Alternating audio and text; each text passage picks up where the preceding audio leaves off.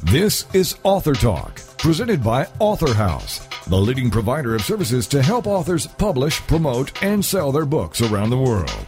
Author Talk is a show about new books and the authors who wrote them. It's an opportunity for prospective readers to hear directly from the writers, to hear what inspired them to write and publish, and to hear all the inside details about their books. Here is Author Talk with host Steve Jorgensen. The title of the book, Frank, One Man's Struggle with Tourette. And Frank Boniface joins us now on Author Talk. Hello, Frank. Hello. Well, this is your story, a story of a very frustrating lifetime struggling with the Tourette syndrome. We'll learn more about that, but I want to warn everyone, this syndrome causes Frank to just kind of yell out things, sometimes the F word and all kinds of things. He can't control it, so everyone kind of settle in and we'll listen to Frank's story. He says growing up when your body and mind insist on performing things that are far from normal must be like hell on earth, and that's what you've gone through. It was first thought to be psychological. It didn't come to be a neurological, physiological until the early 70s in New York. And you were just 18 years old. When I was diagnosed correctly. Correctly. Before that, though, they just thought you were weird. They thought I was fucked up, nuts, possessed by the devil, doing it on purpose, doing it for attention, trying to make the teachers crazy. Right. You know. Right. And I was in a psych ward for a good year and a half at University Hospital in Columbus. Well, explain to us, Frank, this Tourette syndrome. It comes in many different forms. Tell us what you have and how others are affected as well. I have a fucking very severe case. I'm one of the most severest cases that I know of.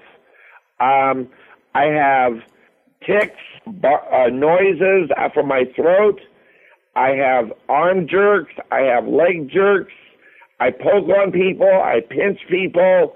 I'm constantly picking on sores. I sometimes, a lot of times, yell out the F word when I don't mean to, and it's just been pure hell. I have every symptom known to Tourette.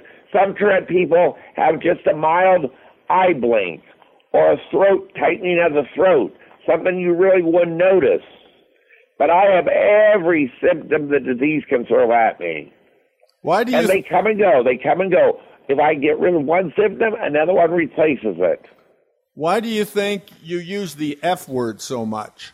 That's a good question. It's been asked by the National Tourette Association in Ohio, and Tourette's in Ohio, and Tourette's in New York, and they said it's not that we want to do it. It's something, they think something in our mind, makes us yell out the most obscene, the most forbidden words in the English language. Not that we think that, but they don't know why. There is no explanation. It's called coprolalia. That's the medical term. Coprolalia. And they think there's something in the mind, in the basal ganglia, that's messed up there that just causes us to shout obscenities.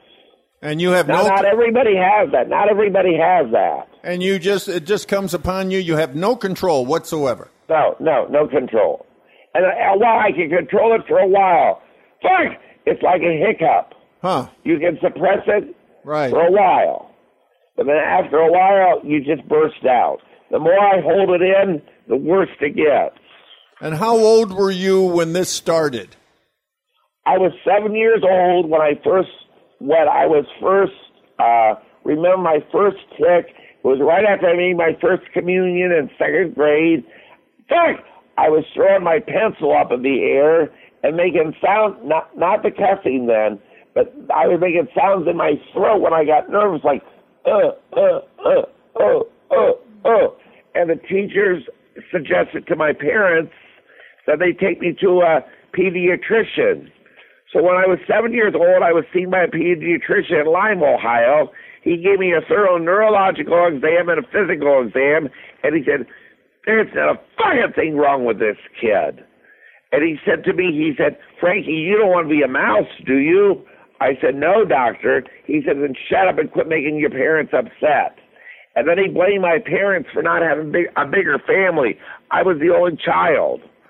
And, Mom and Dad wanted a bigger family, but it just didn't work out. I have a sister. There's two of us. She's 10 years younger. She's free of Tourette's. But, they went out and bought $100 Dachshund, purebred Dachshund dog for me. And he became my best friend. And 6 months later, he was killed. So it was a long time before we got another pet. But the doctor thought I was just doing it for attention. He thought I was a little spoiled brat. Well, and, this whole book. We went home, second grade, all through grade school. I had A's and B's all through school until the seventh grade. And on every report card, on every quarter, from first grade to seventh grade, it said, lacks sufficient self-control. And I can remember I would wiggle in my seat a couple of times, or I would throw a pencil up in the air. But in seventh grade and eighth grade, the OCDs, which is the obsessive compulsiveness, and the ADHD, attention deficit disorder, which not every Tourette person has, but it's common in severe Tourette's, that started. And those thoughts were, well, I won't repeat them. They were just damnable. They now drove me crazy. I knew as a young kid I was okay. But why I was having these thoughts, God knows, I don't know why. That's just how it started in 7th, 8th grade. It got worse. My freshman year, it got worse. I was a prime target for the seniors to be initiated by. I was put in a great big canister or a waste paper basket with a lid on. Yeah, the and dumpster. They rolled me down 3 steps. Yeah. They rolled me down 3 steps of stairs, and then they took it off and they just laughed at me. Right. And I was depantsed. I was bullied. I was mocked. I was shamed by my teachers in public. Nobody wanted nothing to do with me. And it was hell my freshman year.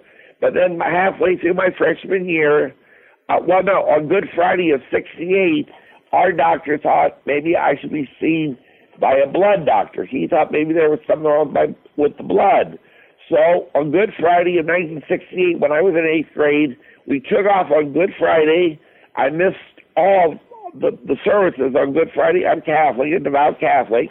And we went to Columbus, the University Hospital, and my parents stayed there for the weekend, and I was there all alone by myself all week.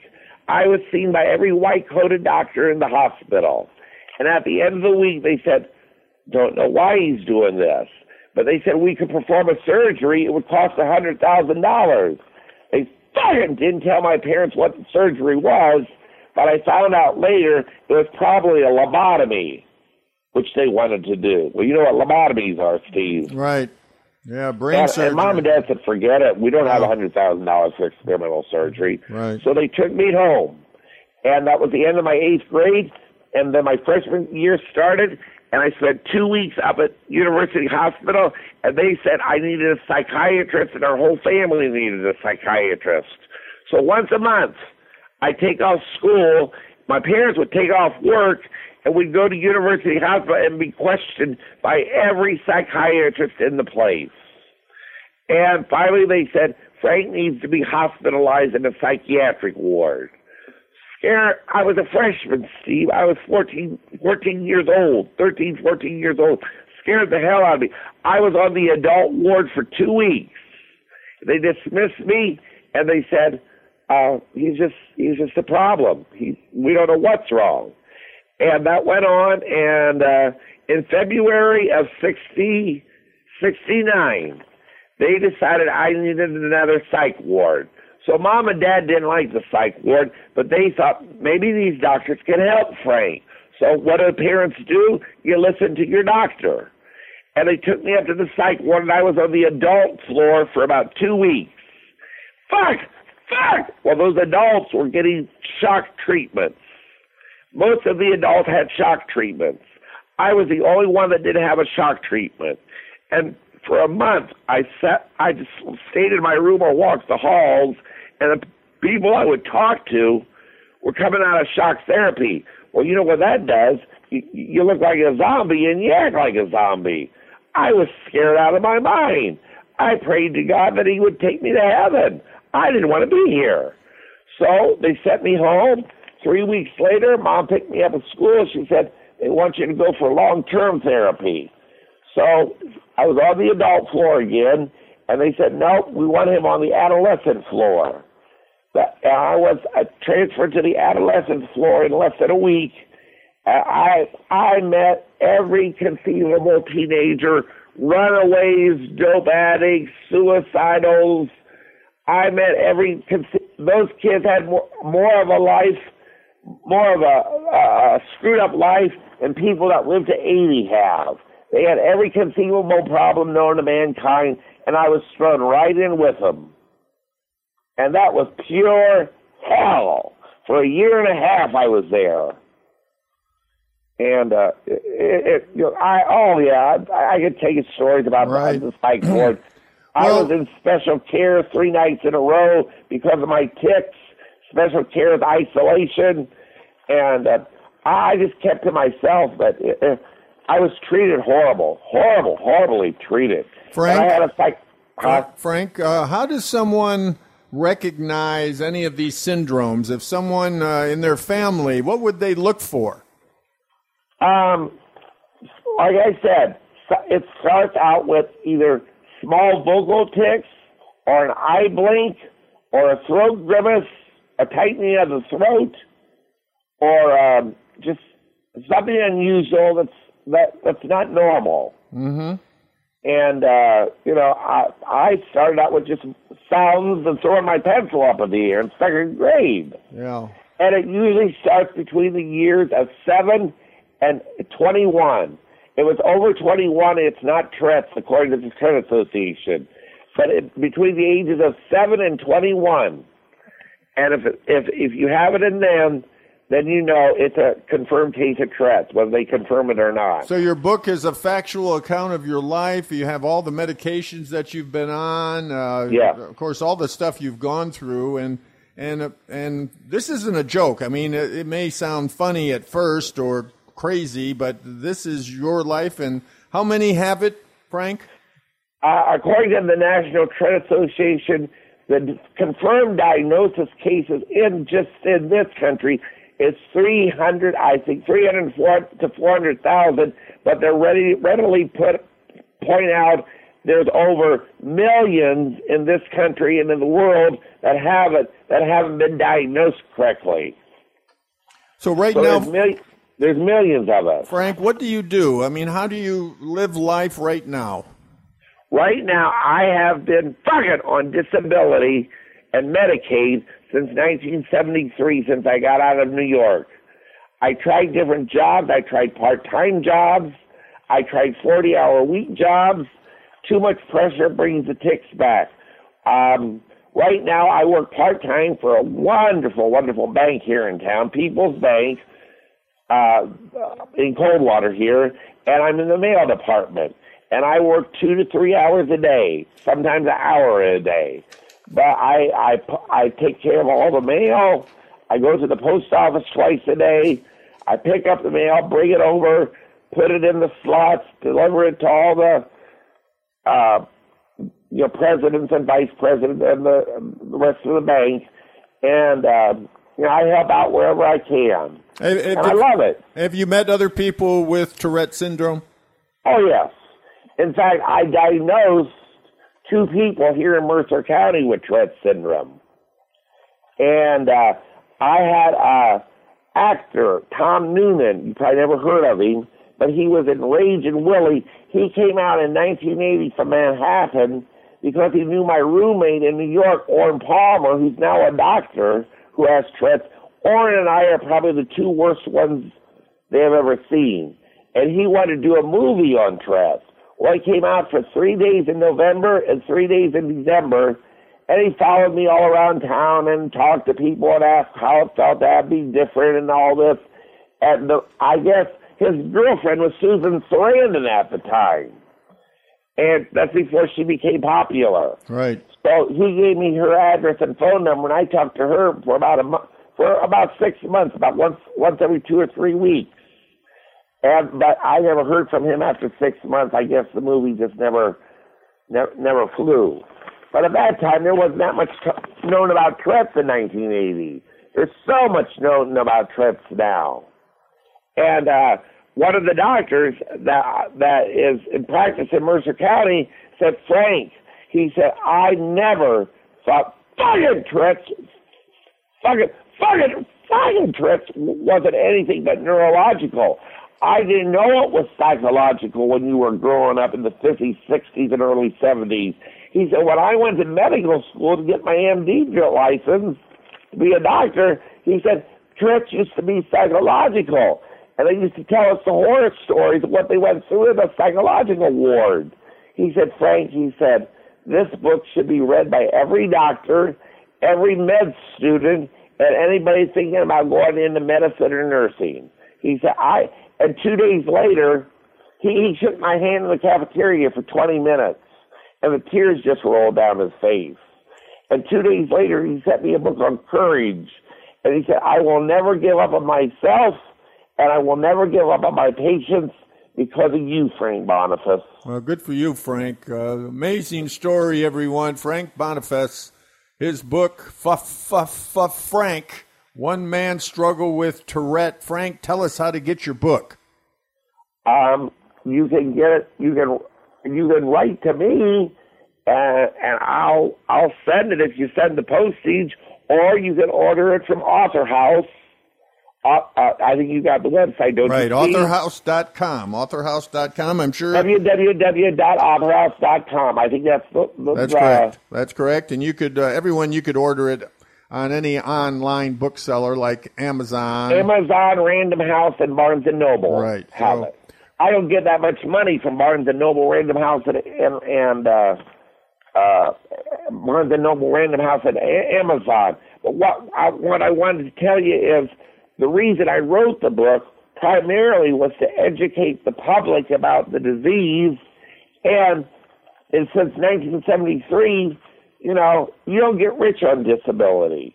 You don't have a good, not that I'm starving, I'm living with my dad now, taking care of him. He'll be 88 next month. But I want to get off disability, and I just want to have enough money that I can financially be secure for the rest of my life. Right. I'm going to be 59 in February. I've been on disability since I've been 19. I'm tired of it. I want to do what I want to do. Not that I'm going to squander the money.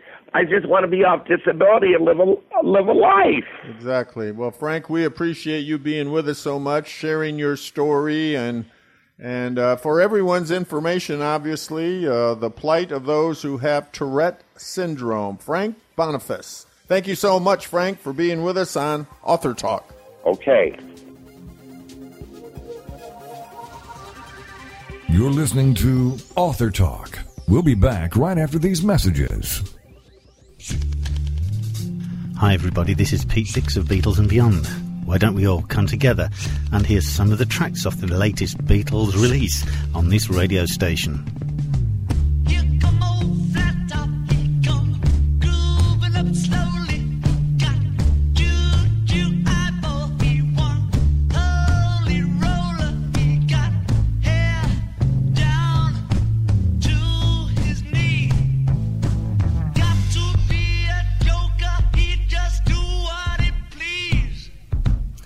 Yes, why don't you look up the schedules on this radio station and join me and Beatles listeners everywhere to hear the latest releases from the Beatles on Beatles and Beyond with Pete Dix.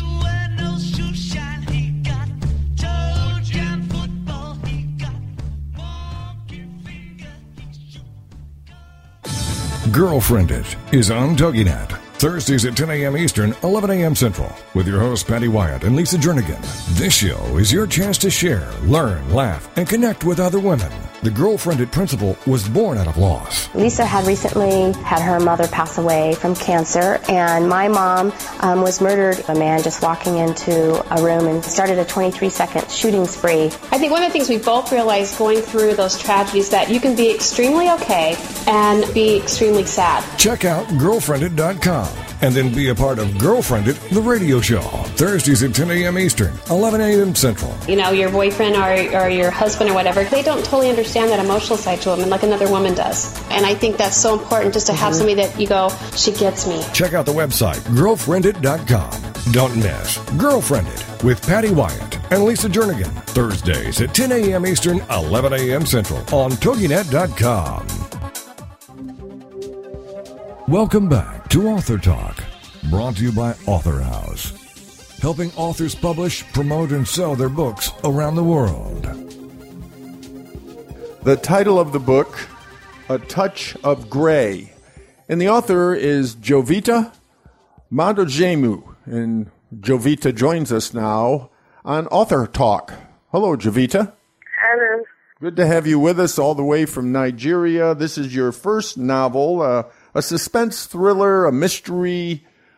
First of all, before we find out about you, Jovita, and why you decided to write your book, let me read this about A Touch of Grey. You say, this is a tale capturing complex mix of emotions as we see the joy of finding lost love, devotion, and hatred. The book is easy to relate with and extremely engaging, with a suspense that leaves you wanting the story to continue even after the book ends. So it's obviously very character-driven. I'm sure we'll find out more about the characters. But Jovita, first of all, tell us about yourself. Okay. I'm a Nigerian. I was born into a family of 3 girls. I went to school in Nigeria, all my school levels, primary, secondary, university, and I studied accounting. But I actually found my love for writing while in secondary school. I had a lot of love for literature and creativity in general. I like to sing. I like to act roles when given the opportunity. I also like to talk to people, in a gathering or one-on-one. I consider myself a self-engaging person, meaning that I like to be by myself more often than not. That's where I get to think. I'm inspired. I get to audit certain parts of myself. I could be better. And that pretty is Jovita. I can't say much more. Okay. That's just about who I am. Very good. Now tell us about why you decided to write this book. What was the reason that you created this plot? You said what? Well, I had written about 4 different books, but there was something about this book that made me want to publish it first, and that's because for me it was an opportunity to document certain aspects of the university life in Nigeria, and it was an opportunity to go to one of the leading universities, the University of Benin. So I would say that documenting things as it relates to the University of Benin would pretty have captured the experiences of other students in other universities as well. It's sort of nostalgic, reading the book even after I had left school. I got to capture memories of going through the school life from a freshman on campus through other levels. I explored, the social life of certain kinds of people on campus. I also explored certain vices. In all, I wanted everyone who had been through the university to be able to relate to the book, and also for those who would go through the university, he gave them an opportunity to just get the glimpse of the possible things they would experience while in university. So I considered it a documentary. I didn't want to forget it in a hurry. Yes, let's put it that way. So I had to just do this quickly and get it out there, get people to relate with it. Yeah, I'm happy I did. The book really was influenced by I think it was more influenced by the friends I had on campus. I wanted to maybe put all these special friends together in one document, which to me was my work of fiction. So that was it. That was my motivation. Okay. All right. Was my motivation, yeah. Now, what age group would your book appeal to? I would say that the book appeals to readers from the age of 13 and above. This is because I was able to present a serious tale while also skillfully weaving it with humor. And it makes it easy for the reader to get drawn into the novel, and it just goes on and on, even after the story ends. You just love the book. So anyone can relate to it from the age of 13 and above. And I'll say that because at age 13, you are already beginning to anticipate going to tertiary institutions, so you can relate with it. And then if you have gone through tertiary institution, you can relate with it. So that's the age group, 13 and above, male and female alike. Is there any theme that you would like the readers to learn from your book? Yes. One of the major things I would like the readers to learn is the power of strong will, because there was a certain character, Dorinda, in the book, who had to contend with secrets of the past and how it haunted her on campus. She just kept going on, even when it seemed like her life was threatened. She didn't give up. And in the book, we see that she was able to overcome the odds. So the major thing I would like readers to take away is the power of strong will. It prevails over all kinds of odds, I would say. Well, let's talk about the main characters. There are 4 main characters. First of all, tell us about Dorinda. Dorinda is my special character. She portrays the power of strong will, and she has an unflinching, strong spirit. She's strong-spirited, she's witty. She also is a privileged student because she happens to come from a rich background. She's not one to suffer fools gladly. We see that in her relationship with admirers on campus who try to get her attention, and she's not just interested because she's also focused. She knows what she wants, and she wants to just stay on that thing she wants and get it. Dorinda also is a courageous character. When confronted with death at some point, we do not see her embrace death willingly, but there was a fight, and when you read the book, you see what happens. She was a strong character, very strong character. Next, the character name, is it Chimmy? Chimmy is an orphan who had to struggle through her first year on campus. We see her struggle with hunger, we see her struggle with money, we see her struggle through her lectures because she has too many distractions. She is not even certain about the circumstances surrounding her birth. So this character has a lot of emotional struggle. The struggle with self-esteem, struggle with finances, struggle with acceptance, struggle with finding real friendships. So she portrays the struggle of some average student on the campus. And then there's Otaru. Is that how you pronounce that? Otaru is a special character also because he seems too good to be true. And I like the fact that I was able to represent Otaru just the way he was, without any attempt at making him less too good to be true. Let's put it that way. He was a character who was selfless. We see the way he related with Chimmy on campus. He could give up almost anything just to ensure that she was well catered for. He's a rich student on campus who isn't full of airs and graces, but he's just about helping the other person. And I wanted people to know that there are a few people who are like that. There are not so many out there, but there are real good people who don't want anything in return. They just want to help the other person because they are so full of love, and they want to share that love and ensure that their love gets to heal the other person who is hurting out there. And that's the character that Otaru is. He's a protagonist.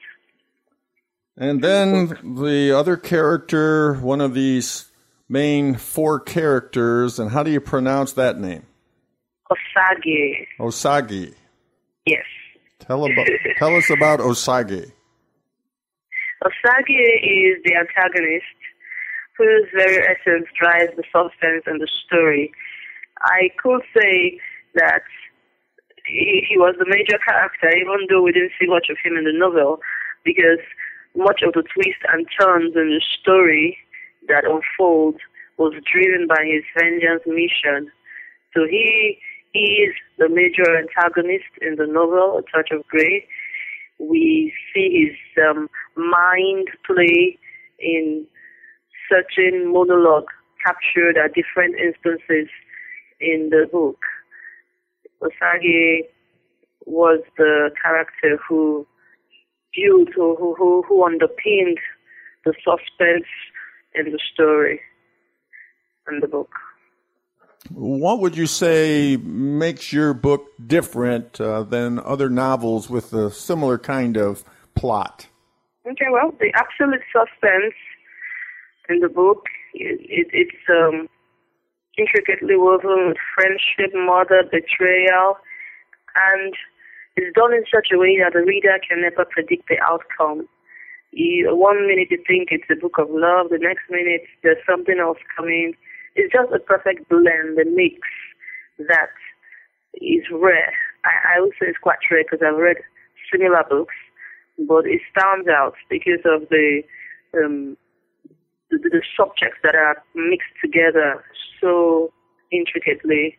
The murder, the friendship, the betrayal, all of it. Your story is described as real, compelling, witty. What would you say was the most challenging part about writing the book? And I was trying very hard not to lose track of all the twists and turns, because when I started out writing the book, I had an end in mind, but I didn't want to get it so fast. So I began to introduce certain twists and turns, and it was challenging trying not to lose track and trying to ensure that I didn't bore the reader at any point in time. So that was the challenge, trying to keep a control of the twists, the turns, and all the suspense, tying it all neatly together. That was my major challenge in writing the book. Tell us how to get your book. You can order my book on my website, www.jovitamadojemu.com, or you could order it from Author House, www.authorhouse.com. You can also get it on Amazon.com, Barnes & Noble, Waterstones.com, etc. The title of the book is A Touch of Grey. Jovita, thanks so much for being with us on Author Talk. Thank you. I'm so glad. You're listening to Author Talk. We'll be back right after these messages. Have you been laid off? Fired, downsized, right-sized, or re-engineered out of a job? Are you unemployed or anticipate that possibility? Then tune in for Successfully Unemployed, hosted by Alan Sherwood, MBA, president of Sherwood Consulting Service. Successfully Unemployed will provide you a hope-filled and comprehensive approach to the job search process from an author who's experienced it all. Alan and his guests will cover all dimensions of a job search: physical tasks, mental attitude, emotional health, even one's spiritual perspective. All must be integrated in order for a person to be successfully unemployed so they can then be successfully employed. This show is designed to help you move forward from job loss to finding or creating more fulfilling work. For more on Alan Sherwood, MBA, and the show, check out his website, successfullyunemployed.com. Then join us for Successfully Unemployed with Alan Sherwood, MBA. Thursday nights at 8, 7 Central here on TogiNet.com. Is there more living for you to do? Yes. Start living inspired. Be here for Living Inspired with Tricia Goyer. Thursday afternoons at 4, 3 p.m. Central on TogiNet.com. Tricia will dig deep into topics that matter most to women, inspiring women to make a change in their own lives and to make a difference in the world, and maybe even deep within their own hearts. Tricia is a wife, mom, speaker, family expert, and author of 24 books. For more information on Tricia and Living Inspired, go to her website, TriciaGoyer.com. That's TriciaGoyer.com. Tricia's vision is to be the voice of hope and possibility for women of all ages. Her intention is to serve ordinary women by encouraging extraordinary things with God's help. Tricia expresses real life, real hope for real women. Is there more living for you to do? Yes. Start living inspired. Living Inspired with Tricia Goyer. Thursday afternoons at 4, 3 p.m. Central on TogiNet.com. Welcome back to Author Talk, brought to you by Author House, helping authors publish, promote, and sell their books around the world. The title of the book, David Sunshine, a novel of the communications industry, and the author is Moreau Wilson, and Moreau joins us now on Author Talk. Hello, Moreau. How are you? Well, great, and quite a tale about the TV industry back in the so-called golden age, of course, but this is what you say. I'll just read a few things before we find out more about you. David Sunshine is a novel about the communications industry, which shows that in the communication industry, there is very little communication. And no other book gives an accurate history of how it was to work in the TV industry at a time when it was declining from its golden age to a much more cynical business, while at the same time telling an entertaining, sometimes funny, sometimes heartbreaking adventure story. So you've had a lot of experiences through the years in TV and on the stage. Tell us about yourself, Moreau, and why you decided to do this. Well, I had written the book, really based on experience that I had had, because the hero of this book is a blonde, blue-eyed, broad-shouldered college football hero who comes out of a little town in Arkansas and goes up to the big city in New York to try to make his name and fame in the television industry. And he's, of course, innocent compared, doesn't no idea what he's going to get into. And he this is a period which is pre-PBS. There's not a lot of quality television, but there's one producer named David Sunshine who everybody thinks is the great hope of the future of quality television. And he's a guy who's written up in the New York Times, and he's profiled in the New Yorker. And this guy is just supposed to be the thing that's going to make television wonderful, going to continue the golden age. And this fellow, as I said, his name David Sunshine. Well, my first job out of college was working for a fellow who was very highly thought of as the great hope of the future of television, and written up in the Times and in the New Yorker. And his name was David Susskind.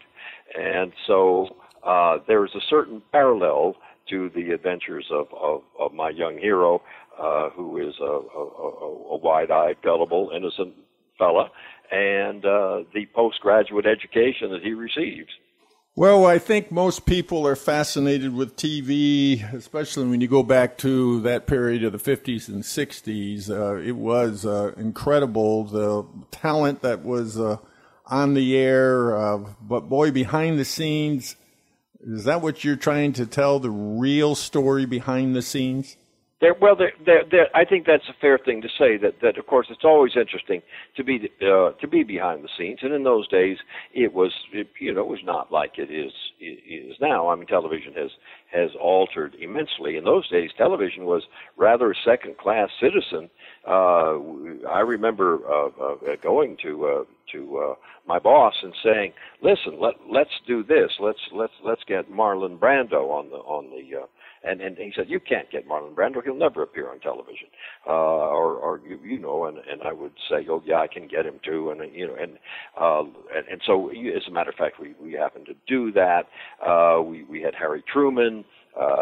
We had Nikita Khrushchev at one point. I mean, it was quite. Nowadays, everybody does television, and nobody thinks twice about it. But in those days, it was very hard to do. So that was interesting. But I think the thing I want to say about this book is that although it is set in the 60s, and I would call it a TV in the age of Mad Men. And there is a certain interest in that period of the 60s, and this book is very accurate in that because I was there. The fact of the matter is the problem, the big problem that the book talks about is, can somebody realize the American dream in the sense that he comes innocent and bright-eyed and bushy-tailed and with the best intentions in the world and wants to get into this wonderful phenomenon called television. Can he do it? And are there compromises that have to be made, or can he do it without making compromises? Can you make a strong contribution to TV and therefore to American culture in this day and age? So and which of course leads to an even more abstract question, which is, do we still have heroes, and do we still behave heroically, and how, if we do, if the answer to both those questions is yes, well then what's the result? You'll see. So it's innocence versus egotism. Very, very much so. It's a guy walking to an office, sitting down for his interview with this fellow that he has no reason to do anything but admire, and having the guy say to him, "Listen, this whole business is con. I'm a con artist. The producer's a con artist. You better learn to be a con artist if you want to succeed in this field." And this is, of course, not something that the hero of any book is going to want to do. So what you get is an extreme series of conflicts. I mean, even to the point where after one show, this talk show host, this producer who's also a talk show host, comes off and says, did I talk too much with my hands? Did I use my hands too much? And the hero says, yes, as a matter of fact, you did. You really just were using your hands all the time. You don't want to do that. That's very bad, as you said.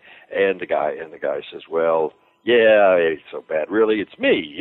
After all, I'm kind of wonderful, and whether I use my hands or not is not important because it's just me.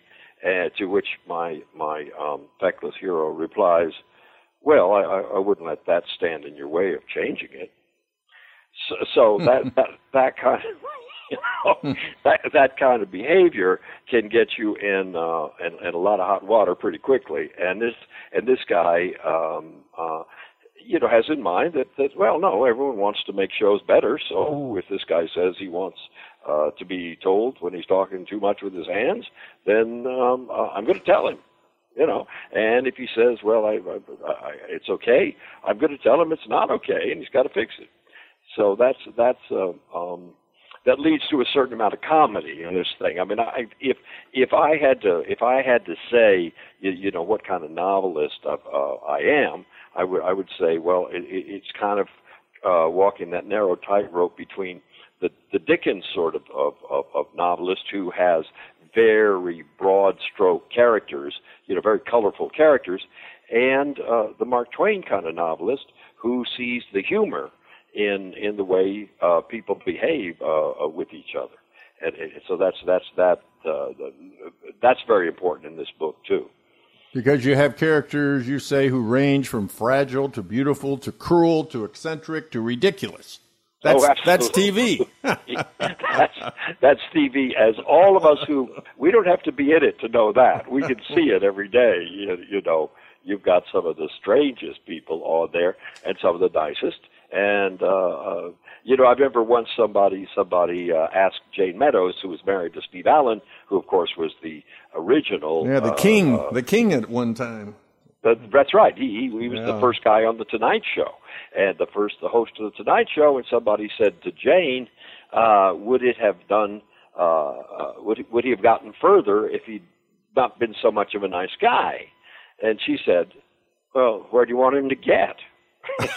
I mean, he'd been pretty successful. Meanwhile, there are other people who think that, you know, they've got to claw and scratch and cut throats and, you know, step on toes, and that's how you get places. And there are people competing in both camps, by the way. It's a little bit a matter of temperament. You know, both sides, both kinds succeed and both kinds fail. So it's okay to be idealistic in this fantasy world? Well, in my estimation, I think that the work of the true work of television is, as it is of any public art, is to try to see things as clearly as possible and to tell the truth. I mean, if you're a newsman, which is a terribly important job, you know, you've got to bring the right message to your viewers, and I think that's something that the best of them strive for, and I would say that's true as producers. That's true in all sorts of fields. Now there are plenty, in all sorts of areas, but there are plenty of people, God knows, who are going to do terrible shows. Have no conscience about that. They're going to, you're just going to say, this is the worst show I've ever seen. And that person is going to continue to do shows because they make money. And there's always that heavy-duty conflict between, this is all very nice and artistic and everything, but the ratings are lousy, so we're going to cancel your show. And someone can say, well, this show really stinks. And someone will say, yeah, but look at the ratings. We're making a fortune here, so let's keep it on the air. Sure. And that's one of the problems that has stayed with us even with the cable revolution, which is now, started in the 1980s. Well, as Howard Beale said in Network, we'll tell you anything you want to hear. Right? Well, that's right. And a lot of times, however, we tell people things that they don't want to hear. Well. So is there today, as you look at this time of the early days of TV, you look at today, is it possible to break into TV like you were able to back then?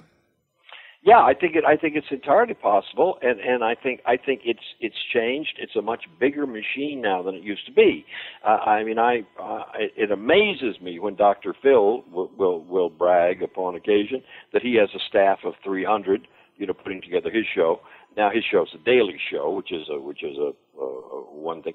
Ours was a weekly show, but it was put together by David, a producer, a secretary, and me, and we would broadcast on Sunday nights, and very often on the following Monday, on the front page of the New York Times, above the fold, there would be a report on what we had done. So it's a much more it's gotten bigger, it's gotten more prosperous, and it's gotten in a lot of ways, much more unwieldy than it used to be. So, is there any romance in David Sunshine? Well, there are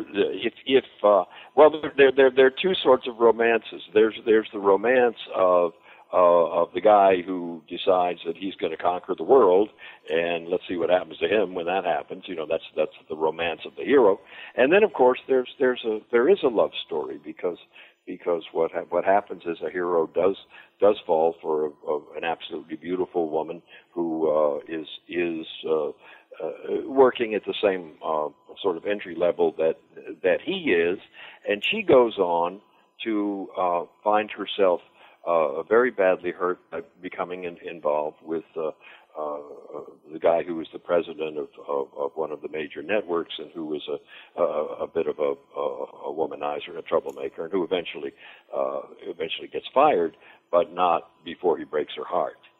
So there and how the hero who is in love with her picks her up and comforts her and deals with that is certainly a part of it. So and that's what I mean when I say that I think that in some ways it's excruciatingly funny, and in other ways it's just profoundly heartbreaking, because there are all these things going on, as there are in any good novel. There are just different levels. Well, it's best described, David Sunshine, as a comedy of substance. So that's an interesting phrase. Those are kind words. That's right, because what I don't want to say is I would like to tread the line between being a humorist and being, and no one thinks of Huckleberry Finn as not a serious novel. Nobody thinks of Dickens' work as not serious.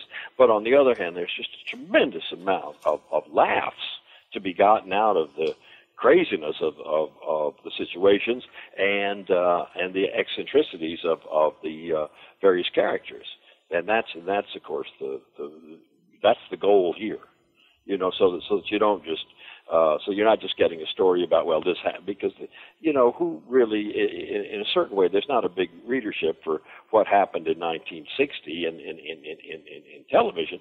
This has got to be a much more universal story than that, you see, and that's the goal anyway.